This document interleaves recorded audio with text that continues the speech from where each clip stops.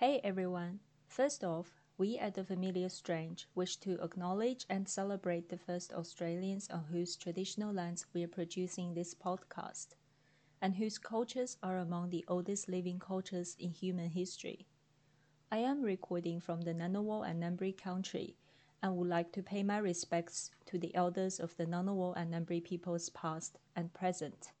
And I'm Lisa Wynn, and I am currently sitting on the land of the Wadamadagal clan of the Darug Nation, and I want to pay my respects to past and present and emerging elders and leaders and to any Indigenous people listening to this today. We acknowledge and respect the cultures, heritage, beliefs, and recognize the continuing sovereignties of all Aboriginal and Torres Strait Islander nations. All right, let's go.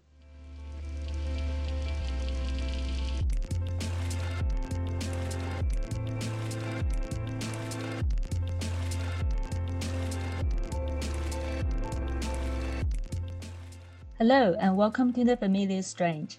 I am Claire, your familiar stranger for today. Welcome to the podcast, brought to you with support from the Australian Anthropological Society, the Australian National University's College of Asia Pacific and the College of Arts and Social Sciences, the Australian Centre for the Public Awareness of Science, and produced in collaboration with the American Anthropological Association. Today, I'm speaking with Professor Lisa Wynn. Lisa is a professor in the School of Social Sciences at Macquarie University in Sydney, Australia. She received her PhD in 2003 from the Princeton University's Anthropology Department, then held 2 postdoc research positions at Princeton's Office of Population Research and Center for Health and Well-being. She has conducted fieldwork in Egypt since 1998, with a focus on tourism, gender, reproductive health technologies, sexuality, and religion.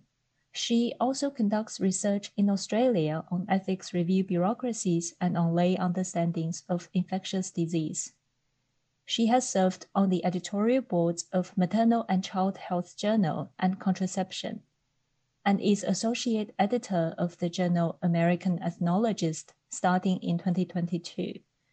She has served as president of the Australian Anthropological Society and on the AAS Executive Committee. She is the author of 2 monographs, the co-editor of 3 edited books, and has published several dozen book chapters and journal articles. Today, we talked about Lisa's research on sexual and reproductive health technologies in the United States, as well as in the Middle East and North Africa. We focused on emergency contraceptives and unpacked the arguments both for and against making them available over the counter in America. Lisa took a deep dive into how the activism for the expanded access to emergency contraceptives has created a hierarchy of deservedness that prioritizes specific groups above others, diverting public attention away from the universal human rights discourse. We then turned to Egypt, where Lisa has done long-term ethnographic fieldwork on sexuality and dived into a particular sexual technology, hymenoplasty, or hymen-reconstruction procedures. Lisa shared with us a fascinating story of how people used it as a tactic to circumvent or subvert cultural norms and build social respectability.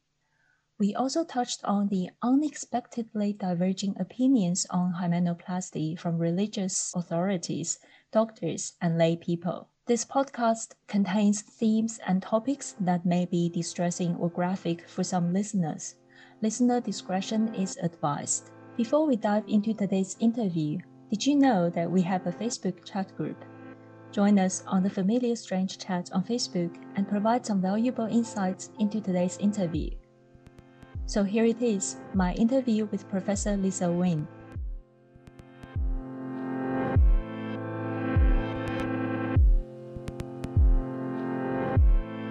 Hi Lisa, welcome to the show. Hi Claire, thanks for having me.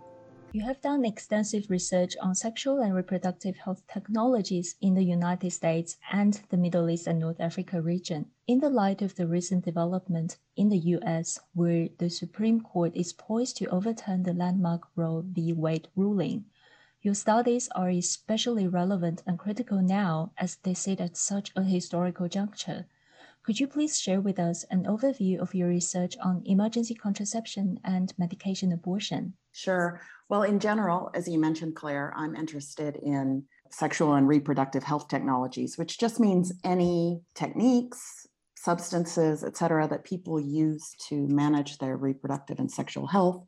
And so that can range from very simple technologies to really elaborate surgical procedures, for example. But I'm really interested in pharmaceutical technologies.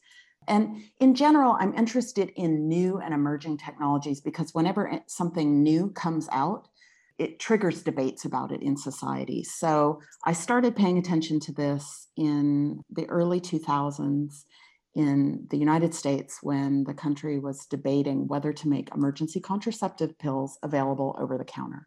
So emergency contraceptive pills are just regular oral contraceptive pills, the kind that people take every day to prevent pregnancy, but you can take them after sexual intercourse to prevent pregnancy, but you take them in higher doses. Or you can also insert an intrauterine device, an IUD, with the same results. It's not totally effective. It's not nearly as effective as taking a pill every day or having an IUD in before you have sex, but it's really an important element in an array of possible technologies that people can use to prevent pregnancy, right? So this wasn't a new technology by any means in the 2000s when it came out. I mean, doctors had been prescribing high doses of oral contraceptive pills mainly to university students ever since about the 1960s, mostly in the US, also in Europe. So doctors had been prescribing this basically to people who had come to the health clinics at the universities back in a time when abortion was still illegal and there were really strong norms against single parenthood, right? And so people would show up at the clinics and say, like, I had unprotected sex, I cannot afford to get pregnant. And the doctors would give out these pills. And so sometimes it was just people who had had consensual sex. Sometimes it was people who had been sexually assaulted. And so it was, for decades, it was around, but it was a kind of a do-it-yourself technology where the doctors would take a pack of regular monthly oral contraceptive pills and cut them up and say, take 4 now, take 4 in 24 hours or something. So it was proven to be fairly effective, but it took a really long time before it actually came on the market as what we would call a dedicated product. So that's a product where you've got the pill like packaged and marketed for a specific use. And so that's important just because it normalizes the use. It tells people, hey, this is okay. The FDA, or in Australia, the TGA, the Therapeutic Goods Administration, they've approved this. They've said it's safe. You can use it. So emergency contraception is, in fact, extremely safe. There are not even any recorded cases of anybody even being sent to the emergency room from taking it. So it's actually safer than many over-the-counter medications that we take on a regular basis, like that everybody takes regularly, like paracetamol, for example, right? So it's safer by any way of measuring that. And yet there was so much controversy when they wanted to make it go over the counter. And when I say they, it was actually the FDA that proposed to the pharmaceutical companies that they take this step to first register the drug, and then the pharmaceutical company applied to make it go over the counter. And everybody in the emergency contraceptive activism world, which I was following, everybody thought it was going to be a slam dunk, right? Because it was very safe and it was documented to be effective, not super effective, but it's better than nothing if you're trying to prevent a pregnancy.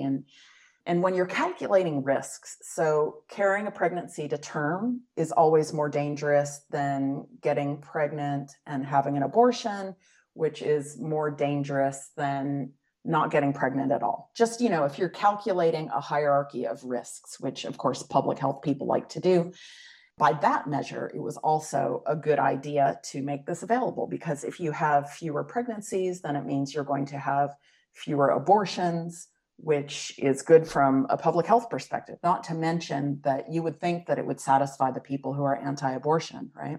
But in fact, there was a tremendous amount of opposition to making this pill available. And some of it was because they didn't understand what it was. A lot of people thought that emergency contraception, because you take it after sex instead of before sex, a lot of people thought that it was the same as medication abortion. Medication abortion, in fact, is a completely different technology, drug, et cetera. There's 3 different drugs that can be used. Mifepristone, misoprostol, methotrexate. Usually what's most commonly used is a mix of mifepristone and misoprostol. And emergency contraception does not work if you're pregnant. Like, it will have no effect, except you might feel nauseous or something, but it won't have any effect on the pregnancy, whereas medication abortion does.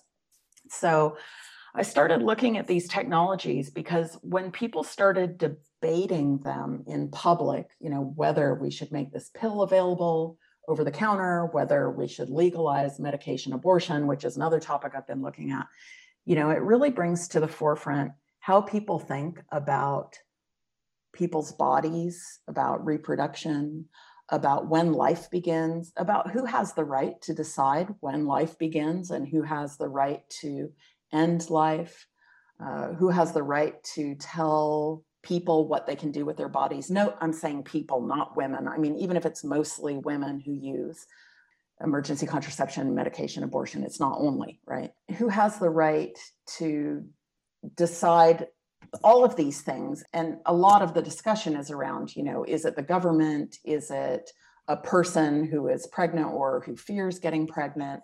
Is it a medical professional? So those things are all really interesting for anthropologists to think about because, of course, reproduction, sexuality, the beginning of life, these are all some of the most heavily moralized areas in society. And so whenever you have a new technology coming out, all that debate really makes visible a lot of unspoken assumptions in society about all those things. Let's unpack the debate about whether to make emergency contraceptives available over the counter you just mentioned. What are the unspoken assumptions underlying some of the arguments here? This was really interesting when they were debating the availability of emergency contraception. First of all, there were a lot of people who were against making it available over the counter, and that was actually really true here in Australia. So in the United States, just about every organized medical association, from the AMA to the medical associations for pediatrics and adolescent medicine, they were all in favor of making this pill available over the counter. And for the reasons that I described, the idea that people should have the right to control whether they get pregnant or not, and these things were safe and so on. But here in Australia, interestingly enough, the major medical organizations opposed making this pill available over the counter. They were overridden, and it now is available from a pharmacist without prescription, but they opposed it. And so one of the arguments from people in the United States, and this was an argument that was prevalent here in Australia too, was that, okay, sure, maybe women or people need to take this, but they should take it after they have a conversation with their medical professionals about it. This assumption that it's not people alone who should be making the decision about their reproduction, but they should have that conversation with experts, right? Like an expert who can tell them more about their body and about their risks and about what they should be doing in terms of regular contraception. I mean, to be fair, in Australia, the argument was really around trying to grab a captive population of people to educate them. So the argument was along these lines. Okay, emergency contraception it's not very effective. It's not nearly as effective as any other ongoing method of contraception, whether it's the pill or the IUD or even condoms or withdrawal, right? And so if a person is taking emergency contraception, then they need to know about what is a safer, more effective contraceptive option. So if we keep this pill available only by prescription and not, for anybody to access at any time, then that ensures that the doctor will be able to educate people about ongoing contraceptive options. Okay, so that assumption to me is really interesting.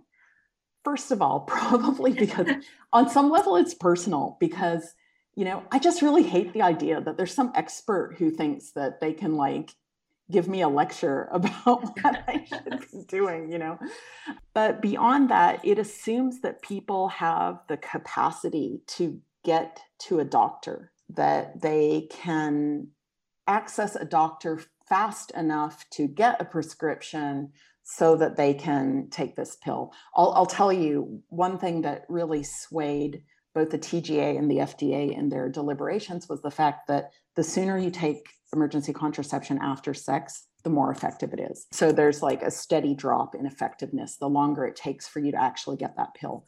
So this came out a lot in the debates in the United States, is people would say, if I have sex Friday night and I can't get to a doctor until Monday morning to get a prescription, then I've almost passed the window of effectiveness. Now, in Australia, of course, it's different because healthcare is so much better here. I mean, it's more accessible, it's cheaper than in the United States. In the United States, people were saying, not only do I have to wait until Monday to get an appointment, but, if I don't have insurance, it might cost me $150. And then on top of that, I'm going to have to pay $30 or $40 to get this pill. I can afford that, and the people who are most at risk of unintended pregnancies tend to be poorer people too. The same people who can't afford to go to the doctor, who can't take time off work to go to the doctor, never mind the cost of the doctor's appointment. So there were all these assumptions about people who have infinite amounts of time and willingness to go consult with a medical professional and talk about the details of their sex lives with their doctors, and also the idea that doctors are these benevolent beings who are going to, make everything good and not, in fact, make people feel really uncomfortable and invaded and so on, when they ask questions or when they deliver a lecture about somebody's sexuality. So those were some of the assumptions. You have shared the assumptions from the doctors in the debate, but what about the people, especially women, who advocated for expanded access to emergency contraceptives? How did their arguments play out? Okay, well, this is something that was really interesting that came out.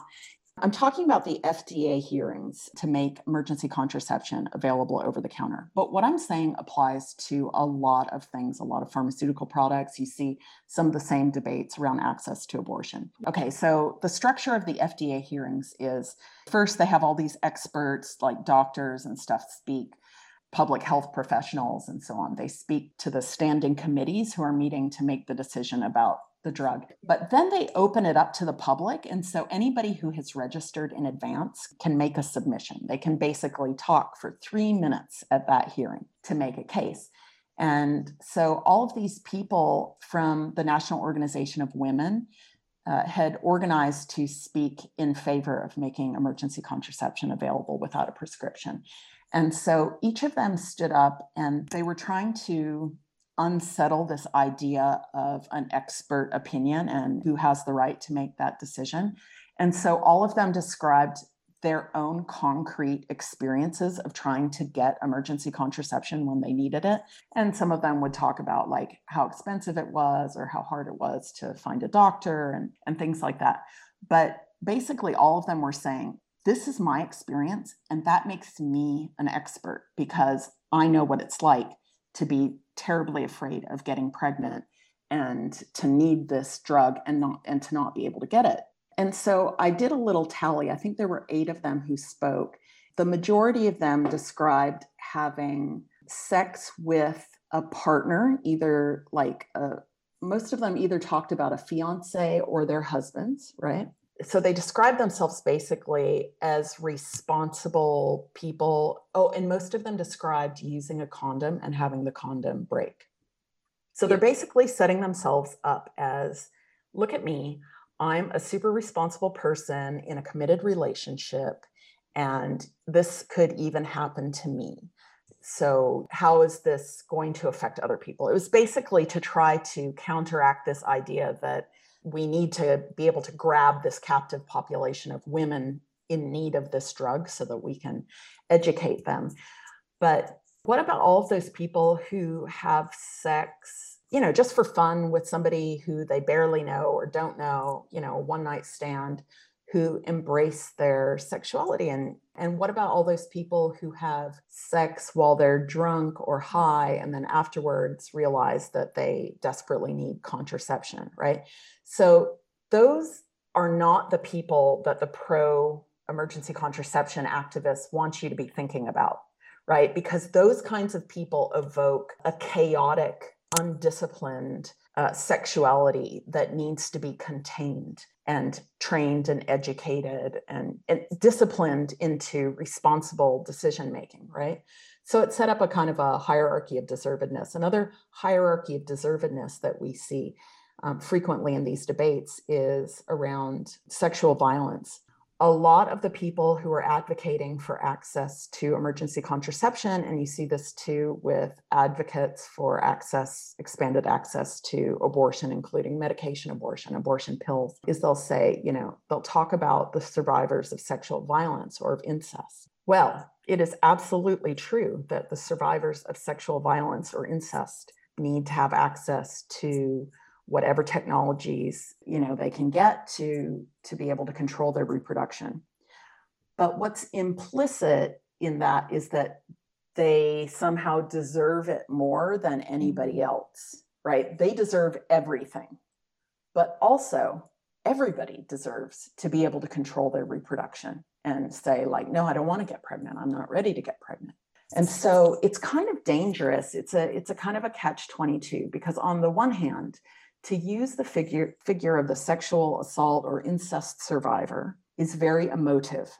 And so activists love to deploy these images like, what about this vulnerable person who has suffered this terrible violence, right? Like, they deserve to have access to this. Okay, we can't dispute that. But when you use that figure, it kind of draws people's attention away from the fact that everybody should have access to this. And it makes it seem like it's something special that should only be reserved for people in extraordinarily difficult circumstances, as opposed to something that should be mundane and accessible to everybody. So that's what I mean when I talk about hierarchies of deservedness. We create these archetypes and you can see this in almost all activism, right? You create this archetype of somebody who you think will be particularly sympathetic to the public. But in doing that, you actually may be creating the conditions for lessening people's sympathy for others. So it may end up excluding people who are going through some other scenarios and equally deserve bodily autonomy or access to emergency contraceptives as a human right. That's exactly right. Or people who may not want to, who may have been sexually assaulted, but don't want to have to talk about that with their doctors. That's a scenario. There are plenty of people who don't want to report it and who don't want to talk about it with the doctors, or maybe they want to talk about it down the line or something, but right away, what they want is this drug, and they should be able to access it without having to go through all of these layers of authority to get it. Similar rhetoric is still being used in today's debate around abortion. While people are now very vocal about women's bodily autonomy and social justice, the needs of rape and sexual assault survivors to access abortion are still primarily highlighted by pro-choice advocates to mobilize sympathy and support. That's right. And I can understand why they do it, because they have to, I think because people respond to stories. And so when you can tell a story that's compelling, that helps to create an affective response that can help you get, supporters to your cause, right? And a story about somebody who gets drunk and goes out and has like a one-night stand, like that's not a particularly compelling story for eliciting sympathy in people, right? That elicits all kinds of judgment. And so I can see why the activists do it. And I've done it myself, but we have to stop and reflect on who that might be writing out of the picture, I guess.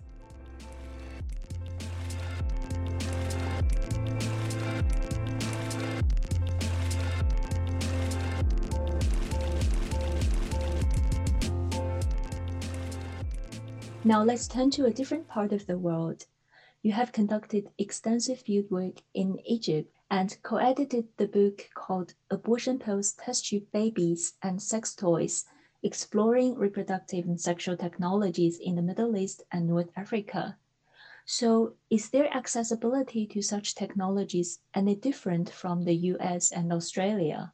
Yeah, look, it's pretty different, but it's probably not nearly as different as people think. First of all, whenever you approach writing about sexuality and reproduction in the Middle East, you have to contend with all of these stereotypes that everybody has about Middle Easterners being sexually repressed and coercive and so on. The reality is that in so many countries, it's not what the average American or Australian imagines. So, for example, in Egypt, really careful research has shown that the rate of abortion, induced abortions in Egypt, is about the same as the rate of induced abortions in the United States.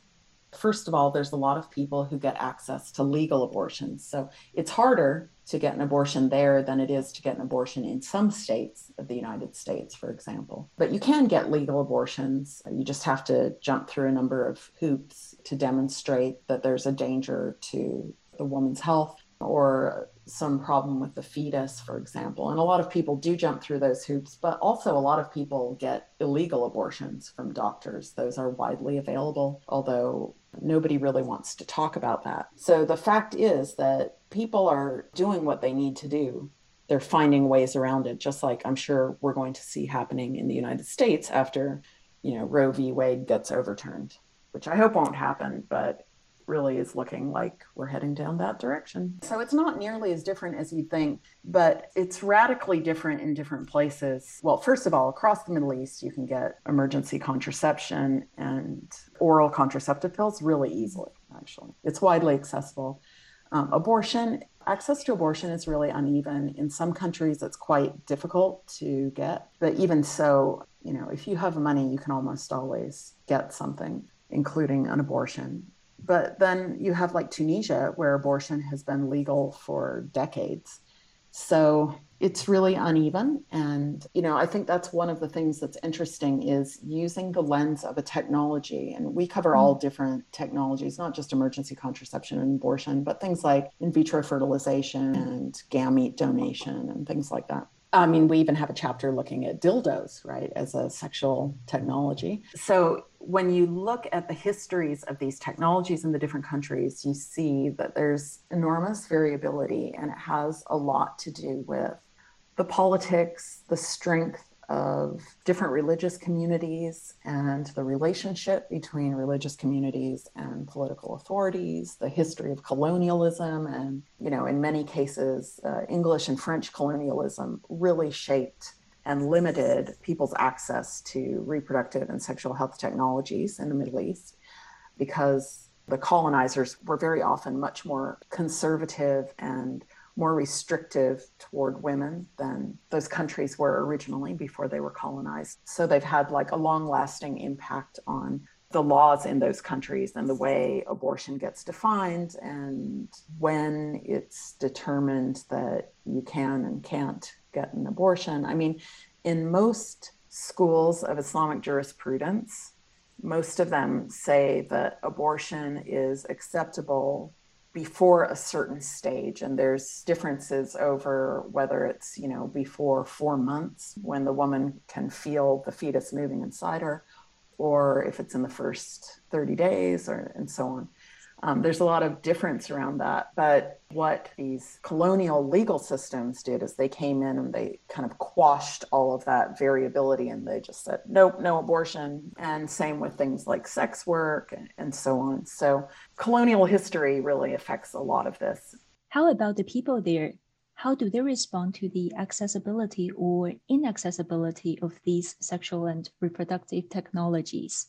Yeah, I guess one of the most exciting things was looking at the ways that people make do, I guess the tactics that people living on the margins, like sex workers, gay folks, trans folks, or even just unmarried men and women who want to have heteronormative sex outside of marriage, the ways that they get around social rules and still survive and thrive while pursuing their own projects of pleasure. That was one of the things we wanted to look at. And we wanted to look at it away from this kind of public health lens that tends to dominate the discussions of sexuality and reproduction around the world, but especially in the Middle East, and we wanted to instead take a more sex positive lens to look at these things and to say, okay, how are people on the ground making do? Not what are the official rules, but what are people doing within those official rules? How are they working with or around or the system, or subverting the system, or doing both? It's really fascinating. I mean, that's what anthropology does so well, I guess, is looking at how individual experiences, what they can tell us about social rules and their power or their lack of power.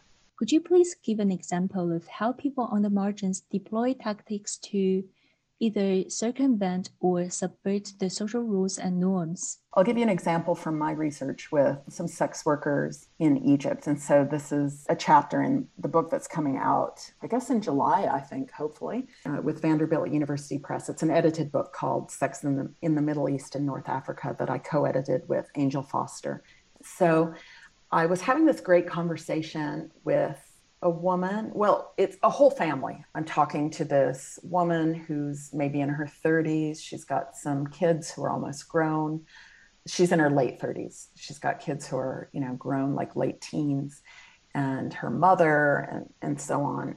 So I'm doing an interview with them about hymenoplasty, and about hymens.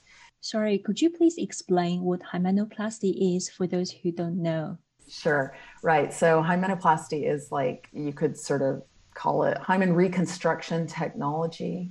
What it actually consists of is really different depending on the doctor who does it. But anyway, just some technique, because you can't actually restore a hymen, or it's like flaps of skin that end up like in tatters and stuff. But, if somebody who has had sex before marriage and then wants to get married and appear to be a virgin by bleeding on their wedding night, they might go to a doctor who would perform these different techniques to make her bleed, basically, upon intercourse. I mean, it's problematic in so many ways, because like 50% of people, like women or people with vaginas, do not actually like bleed upon first intercourse, and some people don't even have hymens at all without ever having sex. Anyway, so it's just such a complicated issue, but there is for sure, undisputedly, a cohort of people who have had premarital sex and who are now getting married and who are really anxious that they appear to be virgins when they get married, right? Because they're expecting judgment. Either sometimes it's from their partner, from their future husband, but sometimes it's, they've had sex with their husband and now, but they're worried about what their in-laws will think or something.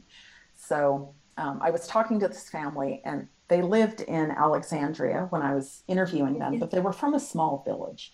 And so they have these conservative village traditions that in many places have completely died out, that hold that after the wedding night, that you then go and you take the sheet of the bed and show people the blood on it as proof that the bride was a virgin, right?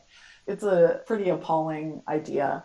But I heard from so many people who had all of these different techniques for like faking that, they'd use like pigeon blood or something to fake it. Like a couple who had been having sex for a while and now they're getting married, but they know they're going to have to show this damn sheet to the parents. And so they'll collaborate together to spill some pigeon blood or menstrual blood or something onto the sheet. Anyway, so I'm asking questions about hymenoplasty, like who gets it and how and why, and how do you find a doctor who will do it, or what other techniques do people use to feign virginity and hymen rupture and so on.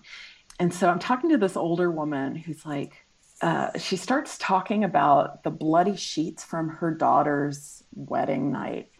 She's like, hang on, Lisa. And she goes into her bedroom and she pulls like a Ziploc bag. She brings it out to me and she's like, look, this is it. It's purity. It's so beautiful. And she's like, she pulls it out of the bag and she's like, purity smells beautiful. And she takes this big sniff, like, she's like, oh, the sweet smell of purity. She's like, do you want to smell? And I'm like, yeah, of course. This is the weirdest thing that's ever happened to me. I'm definitely going to smell your daughter's like virginal wedding night blood. So anyway, it smelled like perfume. She'd obviously sprayed a lot of perfume on it. Anyway, so what was really funny about this whole thing, and she's giving this whole narrative about how purity is beautiful and talking about her daughter's virginity and so on. So what was really funny about all that is that her daughter was a sex worker, and I knew that, and she knew that I knew that. And, she sometimes acted as a kind of a pimp for her daughter, make the connection. She would provide the aura of respectability by going with her daughter to meet a client. The daughter would go into another room with the client, and the mother would sit outside in the salon or lounge area or whatever, so that nobody else outside would see this woman visiting a man alone, and so on. And so I guess what I found fascinating was the way this discourse of virginal purity and respectability existed alongside this reality, which was not hidden. I mean, I knew she was a sex worker. A lot of people knew she was a sex worker. It wasn't that much of a secret.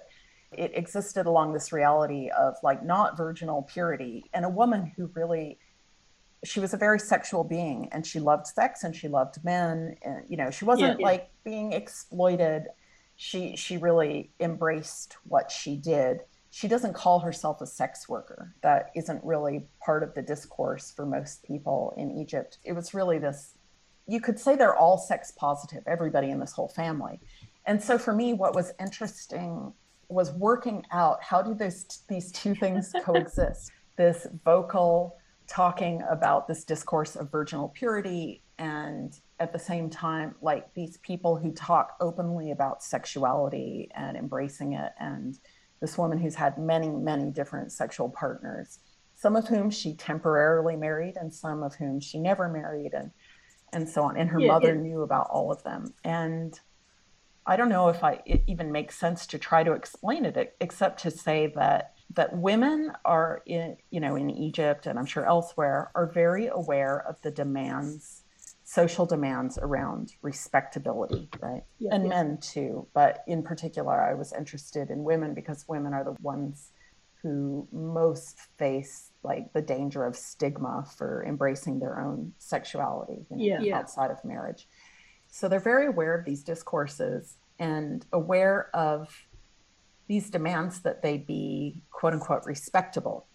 And I guess what was interesting is the way they could say, I'm respectable, I'm a sex worker and I'm respectable. I demand that you respect me. That's how I interpret what was going on there. And I think that's really cool. And I like, as an anthropologist, I guess that's what I like to see is these interesting ways that people navigate around social rules and social norms to do their own thing and claim a position for themselves in society, even when it's a position that other people in society look down on. From what you described, hymenoplasty sounds like a really surreptitious practice. Is it even legal in Egypt?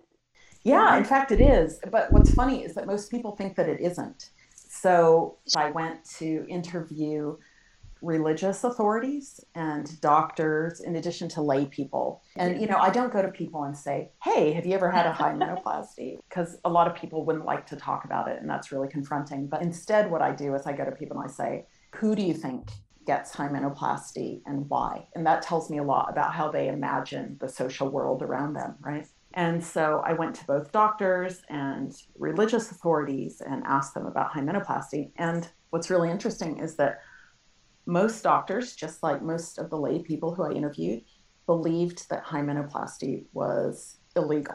But in fact, when I went and talked to these high-ranking religious authorities at Al-Azhar University, and these are the ones who, issue pronouncements about what is considered religiously acceptable and so on.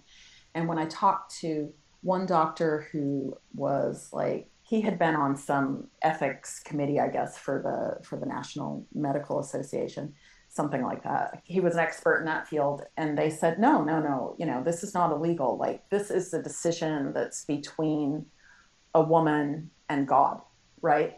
Like, it is, and it is not for a physician to decide whether or not to deny a person access to this technology. Because there were some people who said, like I would talk to doctors who would say, well, it's not really a good idea, but if a woman comes to me and she said, she gives me this story about how like she was raped or she had sex and now she repents of it and so on, then I would give her a hymenoplasty, they would say, creating these hierarchies of deservedness, right? Whereas what's really interesting is the religious authorities I talk to, and this is interesting, I guess, only because many of us Westerners have this stereotype that religious authorities in Egypt or anywhere in the Middle East are like the most conservative, and the most oppressive of women's rights.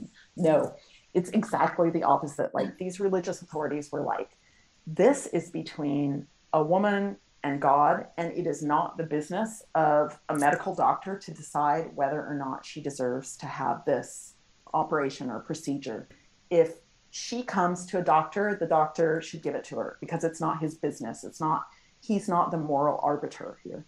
And so I thought that was really fascinating. Every single layperson I talked to believed that hymenoplasty was illegal, except for one woman who was a very religiously devout and religiously well-educated person who had scrutinized these fatwas. A fatwa is just like a religious ruling about like the permissibility of something in Islam.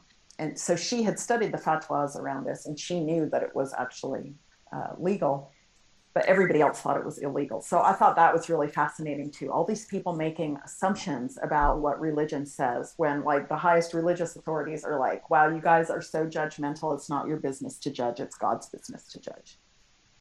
It is so interesting because it is such a common Western assumption that religion or religious authority or fatwa holds absolute control over the use of medical technology in the Islamic communities.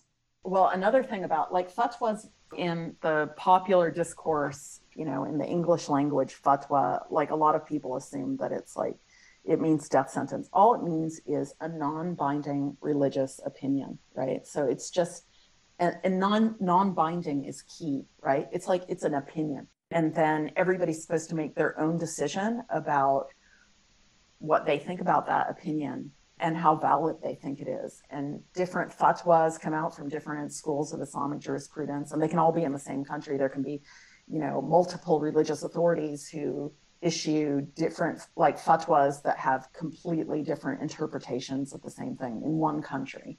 So yeah, it's not nearly as authoritative, I guess, as we like to think.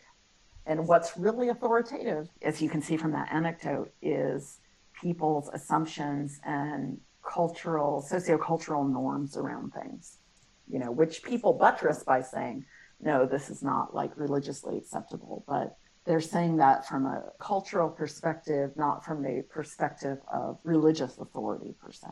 I mean, look, there are plenty of cases where religious authorities collaborate with legal authorities to control people. But the way it happens is much more complicated than you think. Like, just like you see in the United States with conservative activists who are trying to change the law, you'll see the same thing in Egypt where some religiously conservative person decides to sue somebody for doing what they consider to be like abnormal. So for example, there was a famous case of some university professor who filmed herself belly dancing. And so somebody took her to court over it, saying that it was like improper. So it's not to say that conservative religious authorities don't have control over people. It's just that the ways that they do it are more complex than this idea of one person or a set of people deciding this is how it is, and everybody has to deal with that. It's much more complicated. I think that concludes the interview. Thank you so much, Lisa, for joining us today. We look forward to reading your new book in July. Thank you so much for having me. It's been really fun.